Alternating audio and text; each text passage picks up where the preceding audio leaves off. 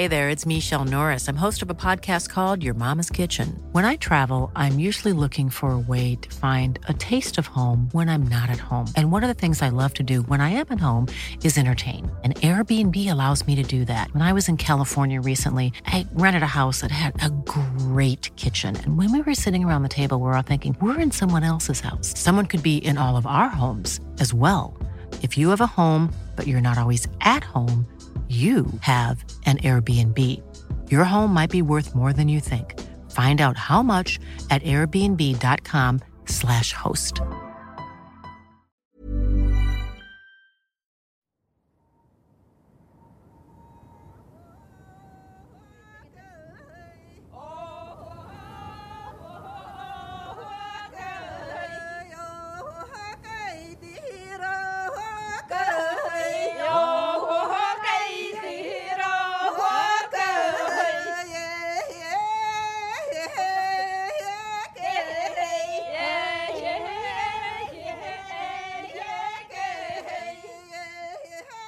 Welcome to the Adventure Podcast and Ekspeditsiya, a 4-part specialist series.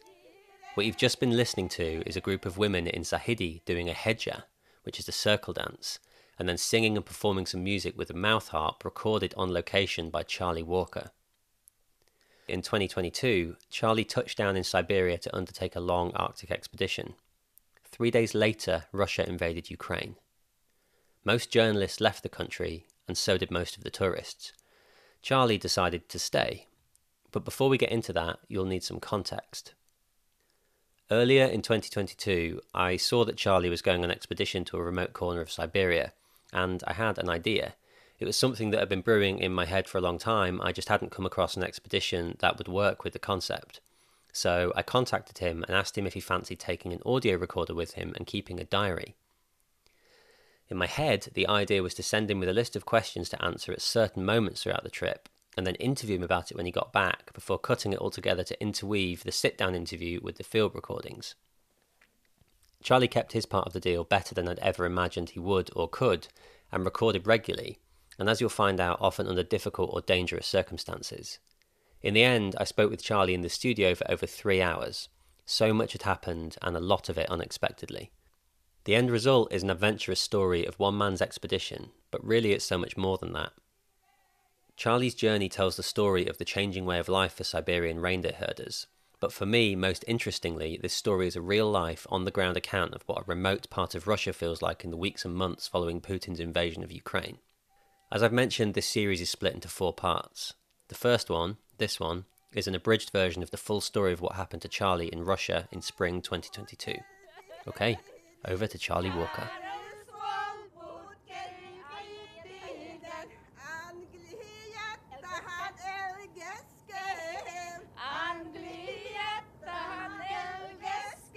So I think it's important to provide us with some context on your background, which, having reread your bio and Wikipedia and all those things this morning, is extensive, and we could do an hour or two on that. But can you please introduce yourself and tell me what you do and what you have done? Sure. My name is Charlie Walker. I usually prefer to say writer, but other places, possibly including my website, say adventurer. Some people say explorer. That's a whole different discussion that I'm aware you've had in your podcast 6 times at least, so we needn't bother with that because all opinions have been covered. For the last, what are we looking at now, 12 or so years, I've been heading off on different journeys. This started in probably increasingly quite a sort of rite of passage fashion with a long bike ride. So almost exactly 12 years ago, actually, the 1st of July 2010, I set off on a sort of second-hand old 100-pound bicycle and spent the following 4.5 years pedaling across Europe, Asia, and Africa, about 43,000 something 100 miles, 70,000 kilometers it came out as, through 60 odd countries. And that was just a sort of a big formative, I suppose, life-changing journey that I guess pulled me out of my little sort of, southwest England bubble that I'd grown up in. After I came back from that journey, I had £30 left, which didn't particularly last beyond my homecoming party. So I got the first job I could find, which was selling luxury holidays to China, which was slight anathema to the sort of, £2 a day budget, living in a tent, cooking meals on a stove and washing in puddles journey that I've been on for my sort of entire adult life by that point. So I didn't last long there, and eventually made the leap to being an adventurer. So I started I started doing public speaking, I started writing a book, and started planning the next journey. The next expedition was an 8-month-long journey traveling the length of the sort of perceived or supposed Europe-Asia border. But as we both know from looking at a map, Eurasia is very clearly one continent. So there was a slight agenda to that journey. It was conceived in the run-up to the Brexit referendum and Trump's election, his 2016 campaign, both of which played heavily on the idea of cultural or even continental identity. And I wanted to travel the length of that border to essentially, in a long-winded way, build a case for that border being irrelevant, defunct, and entirely human, man-made, as are all, political borders. Mountain ranges are, of course, slightly different, etc. So that was 8 months skiing, starting off up on the Arctic coast in northern Russia, skiing south through the Ural Mountains for about 3 months. Then paddling for 1,500 miles down the Ural River from the southern foothills of the Urals to the Caspian Sea, and then cycling from the Caspian through the Caucasus along northern Turkey to Istanbul. The journey that came next was a 2-month sort of crossing of Papua New Guinea, climbing some mountains, hiking through the highlands, and then paddling down the Sepik River, the longest river on the island. And then, what came next? COVID came next. So I was back out in Papua New Guinea when COVID sort of began, and I scrambled from quite a remote area of the highlands just a few weeks after arrival to get out. And I believe I got the last or the second last flight off the island for about 5 months, and indeed the last seat on it. And then did a lot of sitting in my kitchen for quite a while. I'm sure we're all familiar with that. Then went and climbed an unclimbed mountain in Kyrgyzstan last year, which was fun. And then earlier this year went to Russia, but I'm sure we'll get onto that. Long-winded answer, huh? No, that's good. I'm sure we'll get onto that. I'd say that's a pretty succinct answer given where we could go. So before we get into Russia, can we talk about the Southwest bubble? What was that like? Well, I grew up in the Chalk Valley in Wiltshire, just on the sort of Wiltshire-Dorset border. Small village, I think about 350 people or so. When I was born, there was a pub, but that closed about a month later. When I was growing up, there was a village shop / post office, but that closed when I was about 10. When I did a geography project, aged about 12, I did a village survey because that was the only thing available to me living in a village. And I found that the average age in the village was 65. It's changed quite a lot since then. Now I think some younger people have moved in, and the valley recently became, I think last year it was voted sort of one of Britain's more livable places in a sort of, tea on the cricket ground with the vicar type sense. It was lovely. It was really, really nice. I've got 3 siblings. My dad lived in the village when he was a child and moved back to it the minute he could. The village feels very much part of me, I suppose. But that said, it is a very small part of the world, and I was always quite aware of that, I think. And I think living in quite such a admittedly idyllic but homogenous place probably fueled my desire to cast off and have a little scout around. Yeah, and I mean, you've obviously guessed where I'm going, but then what was the access point that made you say, I'm going now? And rather than, I'm going to go and climb some Munros or nip off to France for a while, getting a bike and going a long way is quite a big thing. the true answer to this is not what I would nowadays want to say, but I'll be honest with you, given that I have written this in a book. But the way I phrased it, admittedly quite wankily in my book, was that I was a young man wanting to slay dragons in a post-dragon age. I think, 100 years ago, I would have, gone off to join the army in India or the colonial service or something, just to get somewhere else, be somewhere different, see some of the world. Because I grew up in a pretty, relatively comfortable middle-class background and quite a sort of swaddled upbringing. And I was, outside and outdoors all the time, but I didn't grow up climbing mountains or, my parents weren't outdoorsy. I never really went, or we certainly never went camping. I started the Duke of Edinburgh Bronze Award, but got kicked off for stealing some alcohol on my first expedition, one night and 15 miles, and then didn't spend a night in a tent for years after that. So I think by the time I left school and started studying at university, there was this kind of itch that had been growing, and it took me a while to figure out exactly what it was. And as soon as I found kind of travel, I suppose the sort of the rough and tumble dirtbag end of travel and getting off the beaten path, it clicked. Yeah. That's really interesting. I wasn't expecting that as an answer, which is nice in a way. We'll talk afterwards about what you were expecting. I've interviewed a lot of people. So I guess what we should probably do, as much as it's tempting to go into the back catalogue and really interview you about, your various trips, is actually just have a conversation about Russia. Sure.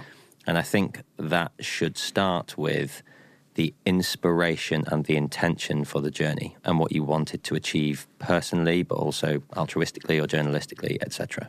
Okay. Well, I've been interested in Russia for a long time, and I suppose more broadly in the former Soviet Union. And that's definitely, to some extent, a morbid curiosity. It's such an incredibly dark chapter of human history.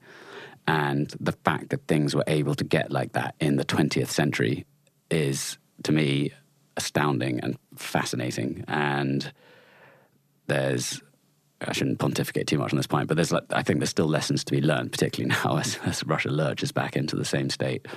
But I think that was tied in with this interest in just the vastness of Russia and its wilderness. Russia has 144, I think, million people, so only a little more than double the UK's population, less than 2 Germanys.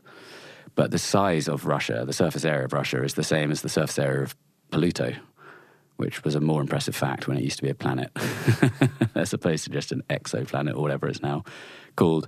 And there are areas that are so massive and so empty. The most sparsely populated country on Earth is Mongolia, but the population density of Yakutia, where I went earlier this year, is 1/3 of Mongolia. It's a tiny bit smaller than the size of India. It's something like 97% the size of India, but there's 1 million people, and more than 1/3 of those live in the capital. But I suppose going back a little bit again, back when I was in the Ural Mountains in Russia 5 years ago, one day, sort of up on the tundra in the north, early on, the two of us were sort of skiing along in a howling, we skied into wind for 3 months. It wasn't a great trip. It was type 2 fun. And suddenly this snowmobile just sort of zoomed up out of nowhere, and on it were these 2 men dressed head to toe in reindeer furs, and they were Nenets, which is one of the sort of larger groups of, one of the larger groups of reindeer herders that live across the kind of the Arctic belt of Eurasia and North America. And we spoke to them in my crap halting Russian for 10, 15 minutes. That was about it. And then they zoomed off. But the intense remoteness of where they lived, to get to our start line, we had been given a lift for 100 miles in a tank by some mad man who was going to try and trade fish with some remote group living on the coast somewhere. And we thought that we wouldn't see anyone for the next 3 weeks or so. And suddenly these two guys just appeared. And it really stayed with me, the amazing remoteness of these people. And, I sort of latterly learned that the reindeer has for a few thousand years been this incredible tool, this key to living in the world's most hostile environments. You can wear them for warmth, you can ride them for transport, you can get them to pull things, to carry things, you can herd them in a sort of semi-wild, semi-feral state. So you've got a moving larder, you can use their sinews for string, every single part of them is useful in some respect. You can carve their bones into religious articles, much as you can, I suppose, with many animals, but the reindeer is sort of uniquely hardy and sort of domesticable to enough of an extent that they just enable this incredible feat of survival.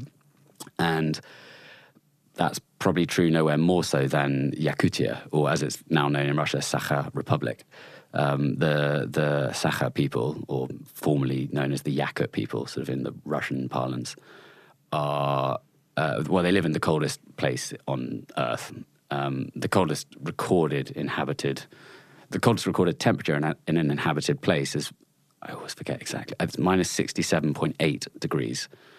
And surely it's been colder in the past. This, records began in the 30s or something. And people lived there traditionally in teepees made of reindeer hide, and survived in that, and presumably also often died in that. And I was just sort of intrigued to see what their life was like now for the relatively few that still remain. И декабрь, январь, ночь, все, да? Да. Когда ночь, все.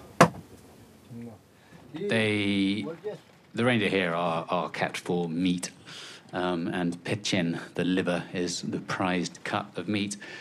The meat and the fur is used, but they do once or twice a year have festivals. They had one just about 2 weeks ago, 10 days ago or so, which sadly I hadn't got here yet, so missed. But he showed me some footage on his phone of the races they have. So one is having teams of, I think, 4 reindeer pulling sleds, and that's the race.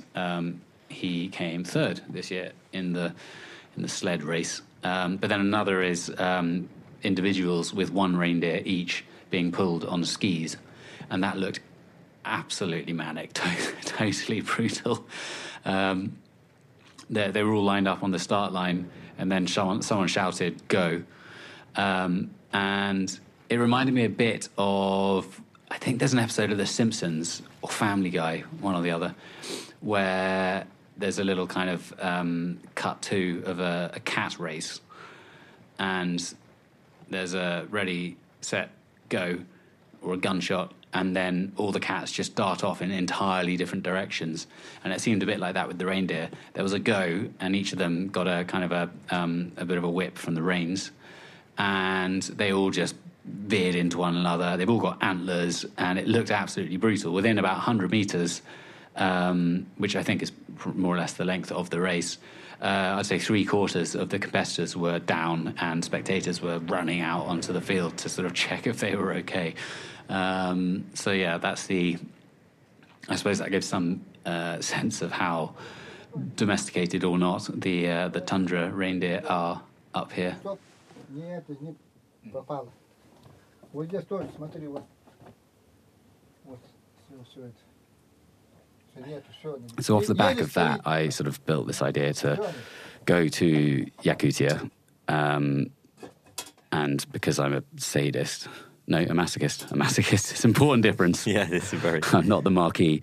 I wanted to, I suppose to some extent experience the difficulty of those temperatures, albeit in modern materials and with frankly, a tent that would be much less warm than a reindeer hide teepee, but a bit more transportable. I wanted to go and do some sort of long hike, experience those really cold temperatures, and try to reach or access some communities of reindeer herders. But because since the sort of late 20s, early 30s, they were largely all collectivized, and then throughout the Soviet era, reindeer herding became a sort of state-run. There was the state farm, and herders would manage. A group of herders would have maybe 3,000 reindeer, and they would have to look after them, but they were all owned by the state. And then slowly, the herds became reprivatized. It's all very complicated, but the state of things today is there aren't many herders left, but there are still villages that were built by the Soviets in places where there used to just be nomadic peoples moving around.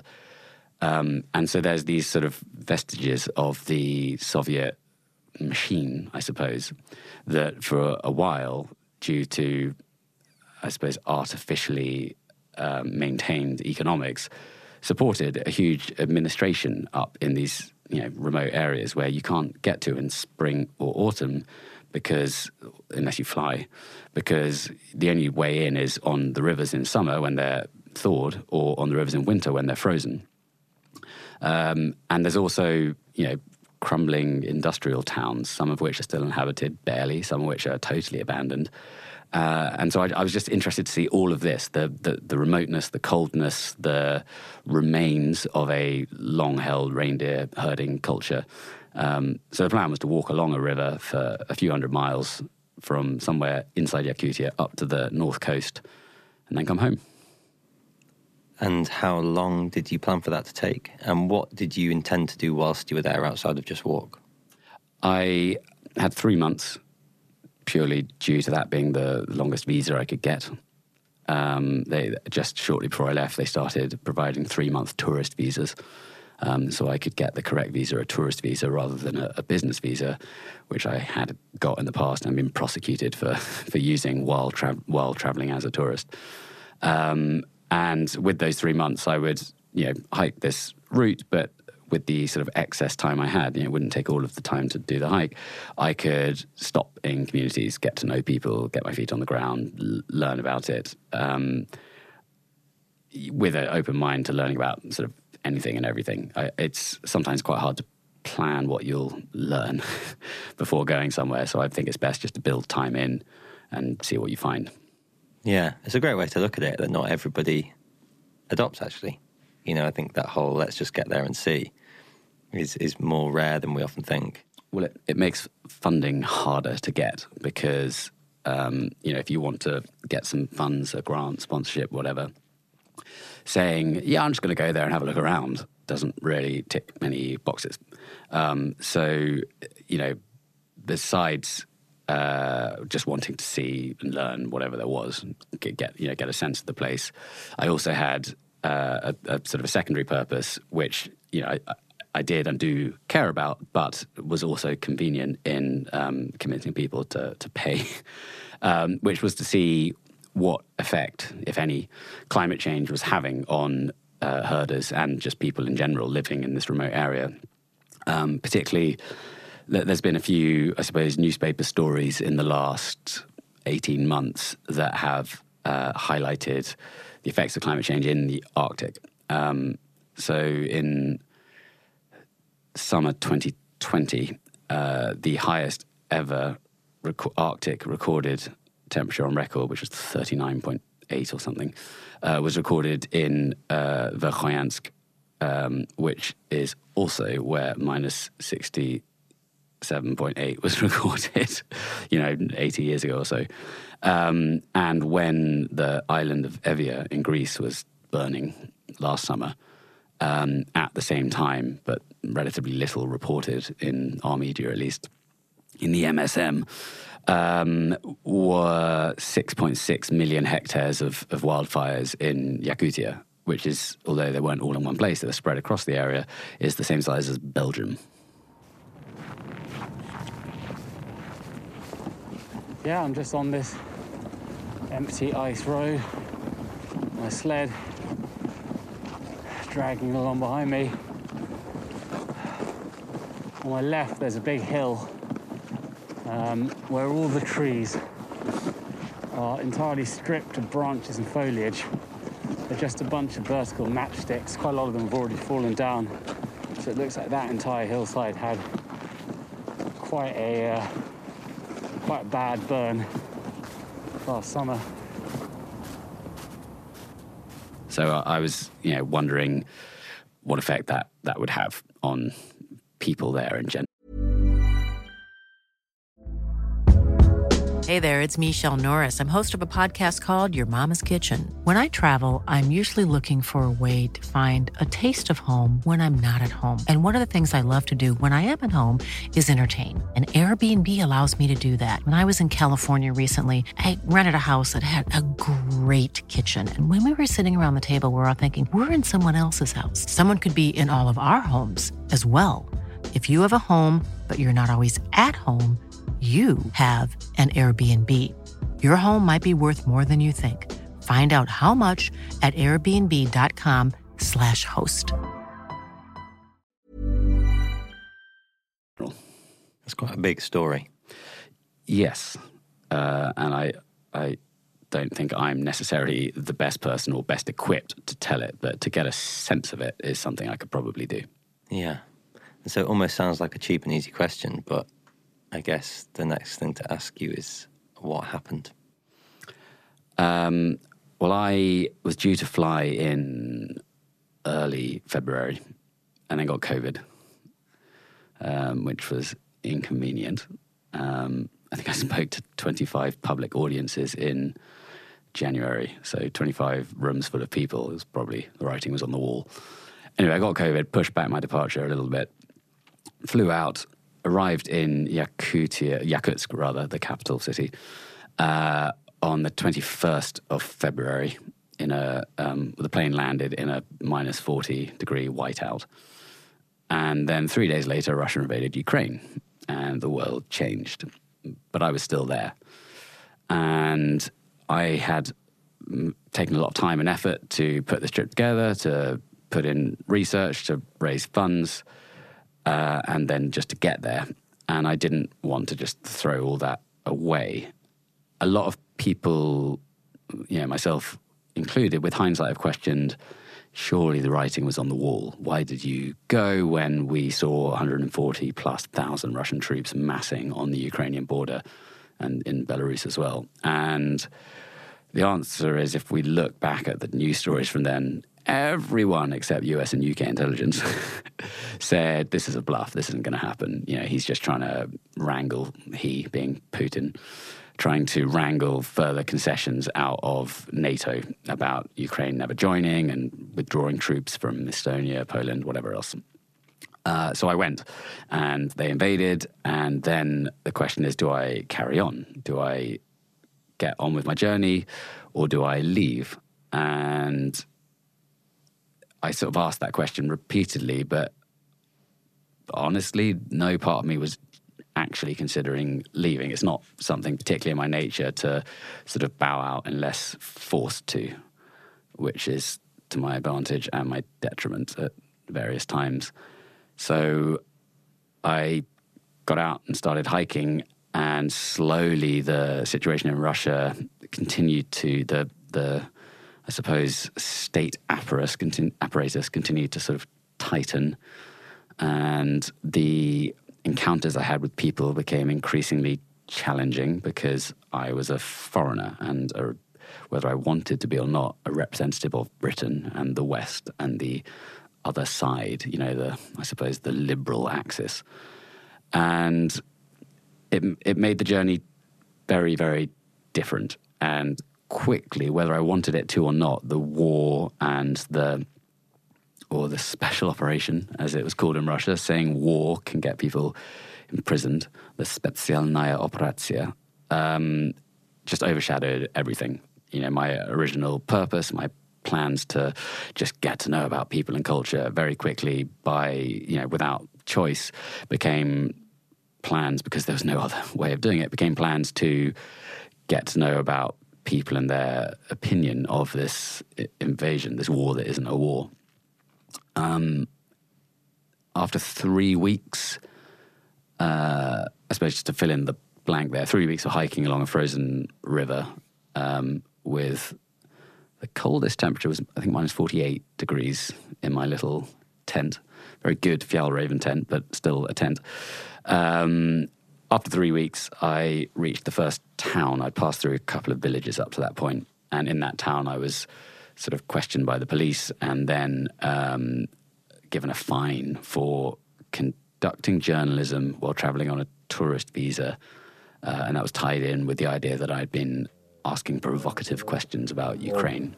Административное правонарушение. И вот это, статья. Часть 2, 18.8. I said, okay, I got my boots on, got my coat on, we got in their car, we drove to the police station. And then they started asking me, what was I doing here in Ekspeditsiya? I said, well, we spoke about this yesterday. I'm a tourist. And they said, did you interview a man today? And I said, no. And they said, people reported you interviewed a man today. And I said, no, I didn't interview anyone. They said, did you talk to anyone? And I said, I walked around town. I went to a couple of shops. I did speak to one guy for maybe 10 minutes. He showed me where the shops are. He pointed out the church. He said, that's the cement factory there. And then he left. And they said, what was his name? Was it Dima, Zhenya, Sergey, Andrei? I said, I don't know. You know me, I don't remember names. I hadn't remembered his name when they arrived today. I'd only remembered his name of the two of them. And they said, okay, fine. But they said, but you're a journalist. You lied to us, so we have to give you a fine. So this is the crime I committed, the code. No, not crime, it's administrative. Which was and wasn't true, I suppose. It's very complicated, this idea of was I a journalist? Because to them, they found my website, and on my website it says, Charlie Walker is a travel writer who has been published on the BBC and the Sunday Times, the Daily Telegraph, blah, blah, blah, blah, blah. And that means I've written for papers, and therefore I'm a journalist, even if I've been writing about my fine time in the mountains. And so, yeah, they gave me this fine. It was all in Russian. It was quite hard to know exactly what they were accusing me of, and they found a couple of witnesses to sort of enforce their accusation. But, I mean, one of them I hadn't met, so that's how it goes. And it took a while to work out eventually that the fine was £20 and they weren't going to let me go unless I signed the paperwork and paid the fine. So it didn't sink in straight away that I had signed a piece of paper saying, yes, I'm a journalist and here's your £20. Not that I could pay it for another 6 weeks or so until I actually reached a bank. But they also, all the paperwork was in Russian. They got a guy to translate loosely into English who I had met before and had been speaking with, and then they later got him to they added him as another witness against me. But they made me sign the paperwork that was in Russian that had been vaguely translated. And they made me sign it in Russian, and they made me write in Russian, I speak and write in Russian and have read this in Russian. And they wrote that down, almost like stenciled it for me to copy, which was quite, insane. Anyway, I was then allowed to go. So I thought, well, that's that. I'll just get going. I headed back out into the wild, headed through some more villages, about one village a week. Finally reached the coast at the north, and then spent another 2 weeks hiking, tracing the coast, hiking over frozen sea ice under Aurora Borealis. It was beautiful, really, really nice. The hiking, the part of the journey that I went there for was great. I had a good time, and it's something that I increasingly want to kind of remember. And because of things that came later, I don't want to lose sight of what was good about it and let that slip away. But on arrival in Tiksi, the port town where I was due to fly back south from, well, not on arrival, a couple of days after arrival, I was arrested, taken to a hastily convened court at 9:30 p.m. after several hours of the police once again sort of finding and fabricating witnesses, and found guilty of the same charge, conducting journalism while traveling on a tourist visa, asking provocative questions about Ukraine, and photographing military sites. from there, I spent that night in a cell, which actually isn't my first night in a Russian jail cell, but was probably the more bleak one at 73 degrees north.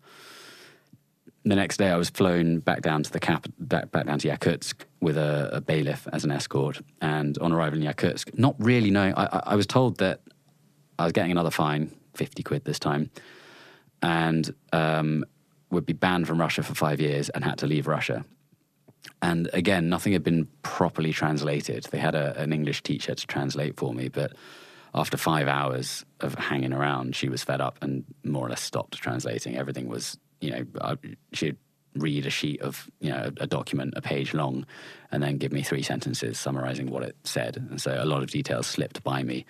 Among them were the fact that I would not just be getting on a flight and going home, but I'd be put in a detention center for foreign citizens, i.e. a prison for foreigners in Yakutsk.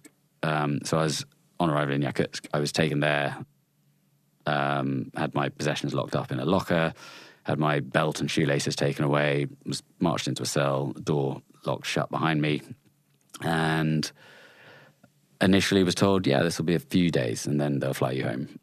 And after a few days, they said, you should probably get a lawyer. So with difficulty, and when I say we, I mean really not me, my fantastic girlfriend who sort of coordinated things from home because I had quite limited access to my phone, arranged a lawyer to come and launch or lodge an appeal on my behalf, which it wasn't appealing the decision of the court, the charges, the offences. It was appealing the decision to forcibly deport me, as they call it. So a state deportation, i.e. you wait in a prison until they get around to deporting you. And instead, it was appealing for me to be allowed to self-deport, i.e. book a flight and go home.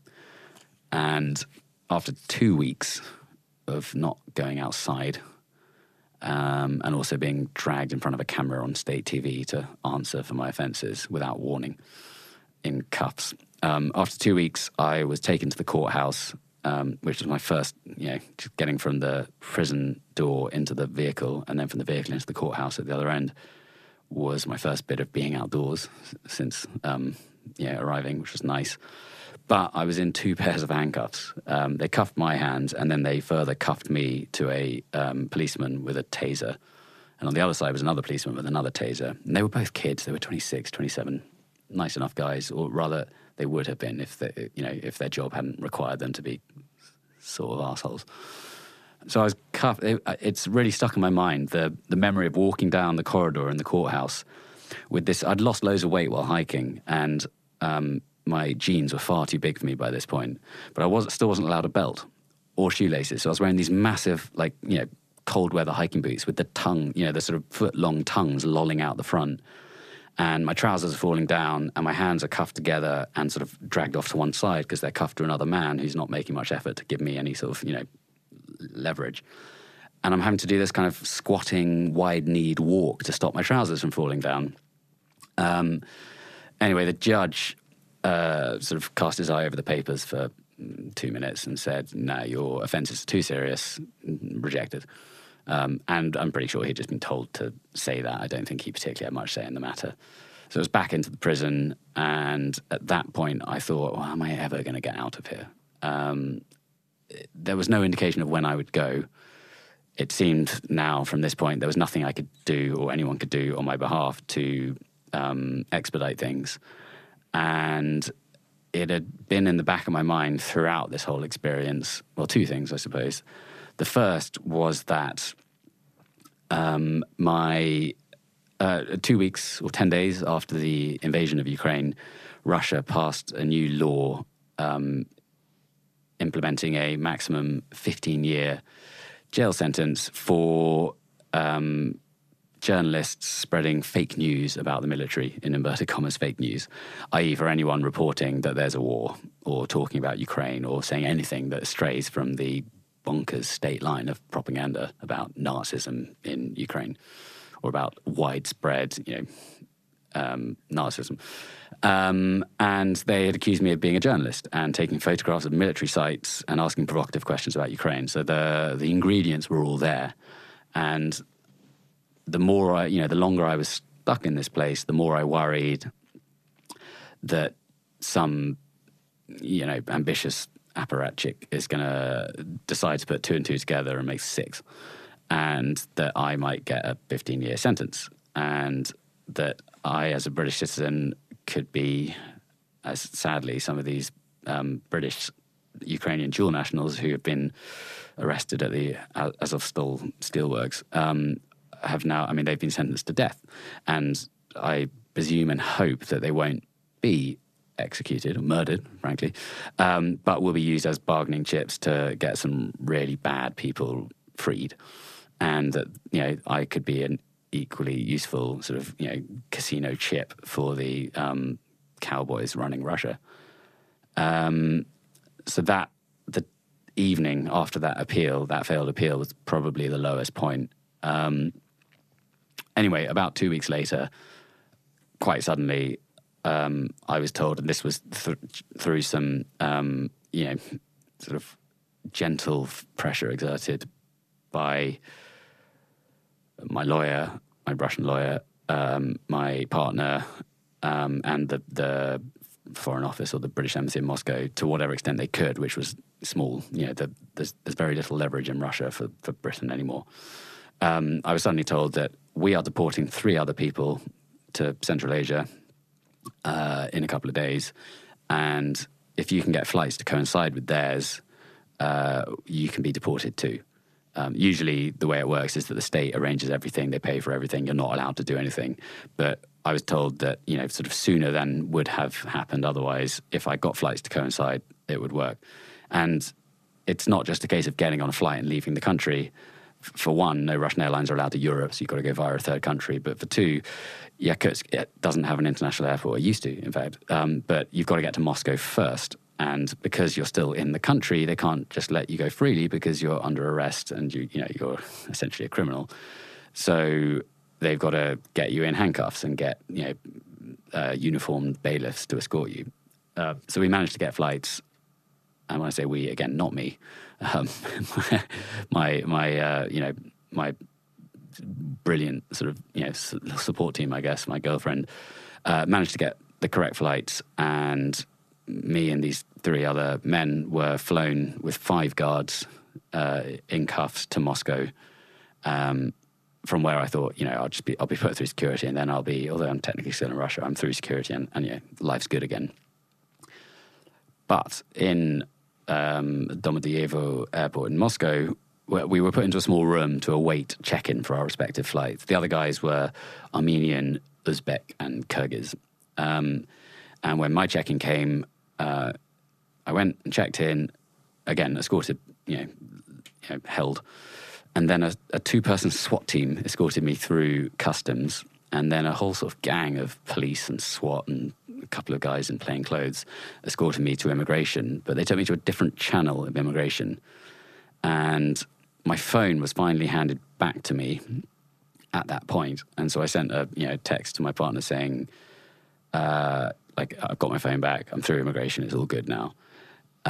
And then I was taken into another room, and 6 police officers just gave me the going over with a fine-tooth comb. They didn't know who I was, but they'd been given a wad of documents about me, and suddenly they had me and my baggage and my phone that they took, and just started going through everything. I said earlier that there were 2 things that I was worried about in the back of my mind. The second was the fact that for a podcast, for this podcast, I had been recording on a dictaphone throughout the journey, chats with other people, my own thoughts and reflections on what I was doing, where I was, what was going on, and that inevitably became quite political, because the main thing that was happening in the forefront of everyone's minds, myself included, was this kind of, teetering slide towards World War III or a new Cold War. And I had filled a couple of micro SD cards and then hidden them in, because, had to get them out somehow. And, I don't think I could hold them up with me for that long. So the prison diet wasn't that full of fibre, but it would have been a challenge. I had unscrewed an adapter plug, a sort of UK to Russian or European adapter plug. I'd unscrewed one of those and then folded them up in little bits of white paper and hidden them inside. They were quite subtle. But then there was a third one that when I was arrested in Tixi up on the north coast and then was taken back to where I was staying to pack everything up with police watching me, that micro SD card, which had photographs of every page of my journal taken with a GoPro, because I was worried my journal would be taken away from me or I'd have to discard it at some point. That had just been out on the desk. And with no other way of hiding it, the only thing I could think to do was right next to it was a head torch with one of those sort of hinge joints that, you can tilt it forward so you can see what you're doing when you're lighting a stove or whatever. And I just slipped it in the hinge, snapped it shut, and put a rubber band around the whole torch with the strap, so it just looked like it was kind of trussed up for storage. And from that point onwards, I was never left unattended with all my belongings. So they were in a locker in police custody for the entire time I was in prison.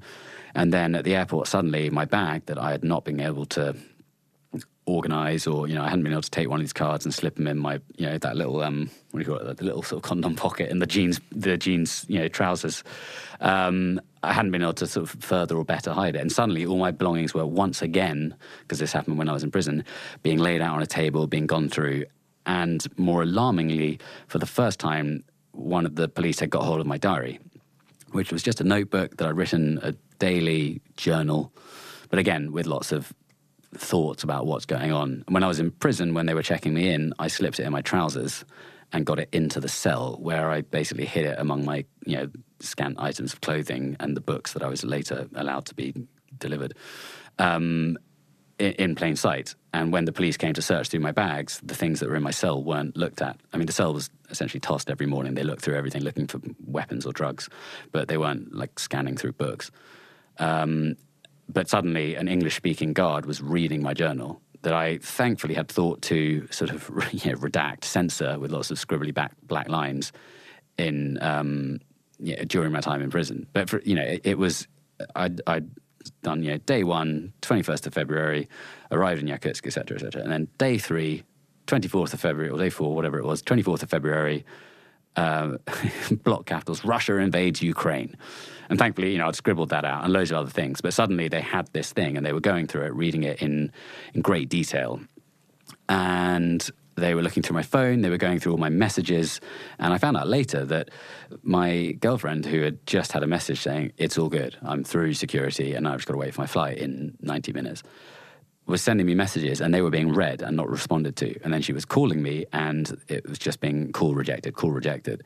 So she was aware that I didn't have possession of my phone, and suddenly I was non-responsive at this last hurdle. But now I was in Moscow, which felt more serious. Yakutsk, one of the reasons I felt emboldened to stay out in Russia and continue doing my journey was I was just so geographically remote from what was happening in Moscow or Kyiv. I was as far from Kyiv as I was from Vancouver, or as close to.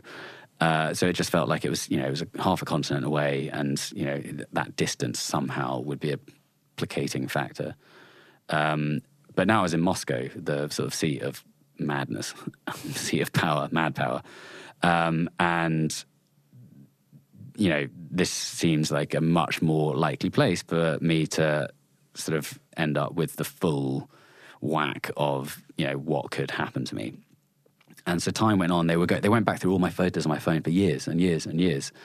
And eventually they asked me about a load of questions. And in my passport, the visas, they're like, why have you been to Afghanistan? Why have you been to Iraq? Why have you been to Iran? They were very, I suppose, understandably, when I go to America, it's quite similar, suspicious about all the places I'd been. And then they found a picture of me in the desert outside Herat in Afghanistan, wearing a sort of, headscarf as a turban, essentially, with a massive beard and an AK-47, just kind of posing like a prat in the desert.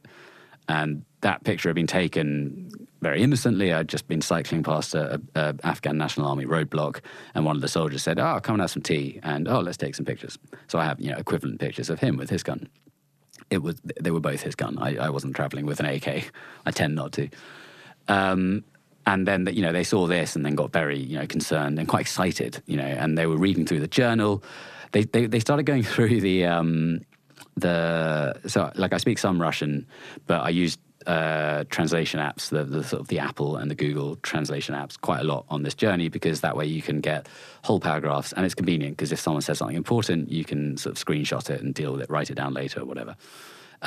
But they also store the last bunch of translations, and they clearly knew this, so they started going through the old translations. And one of them, he had said, this Russian guy in a uniform from some place that I can't divulge, had said, I'm, for me personally, I'm ashamed of Russia right now. I'm ashamed of Russia. I'm ashamed of my country right now, crucially. And this translation was on there. And the policeman in the airport saw this, and he said, he pulled it up, he showed it to me, and I was like, oh, shit. And he said, why would you be ashamed of your country? I sort of, heaved a great sigh of relief and said, well, I think the Prime Minister is kind of veering towards, destroying our democracy. And I was able to speak perfectly openly and honestly.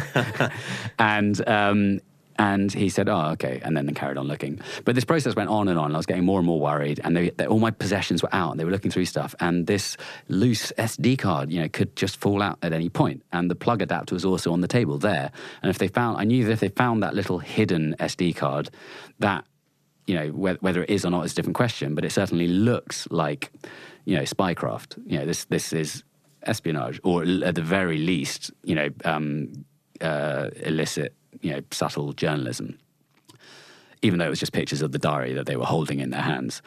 And so, I think that was probably the most scared I ever was, especially as I was so close to that final hurdle, you got to get out. It's like when you're running home, need a pee, and then, 100 yards from home is probably the time you're most likely to have to pee in a bush. But, the time of my flight was ticking closer and closer, and I was getting more and more urgent. Like, guys, I've got to go. And eventually, with just single minutes to go, they said, right, pack everything up. And they'd asked me to delete every photo on my camera and my phone, which I sort of gently resisted because these things matter to me. But also, having gone on this journey that had gone so catastrophically wrong, it'd be nice to have some sort of record and memories of the bits that went well. Obviously, I wasn't taking pictures in prison.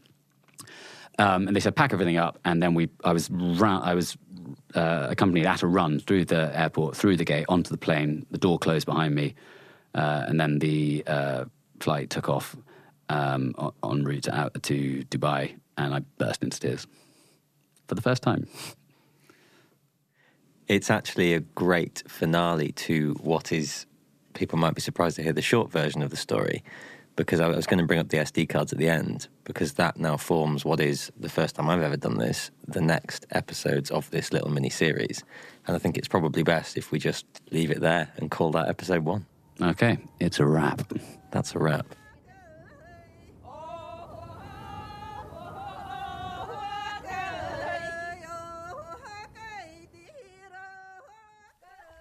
Thanks for listening to Ekspeditsiya, a 4-part specialist series. For more information on the podcast, visit theadventurepodcast.co.uk. This podcast is hosted by Matt Pycroft and is produced and edited by Orla O'Murray. If you want to get in touch, you can do so at info@theadventurepodcast.co.uk, or you can get in touch on Instagram, where you'll find us at The Adventure Podcast. And if you want to leave us a review, please do leave an honest review on iTunes. They make the world of difference when we're trying to access new audiences.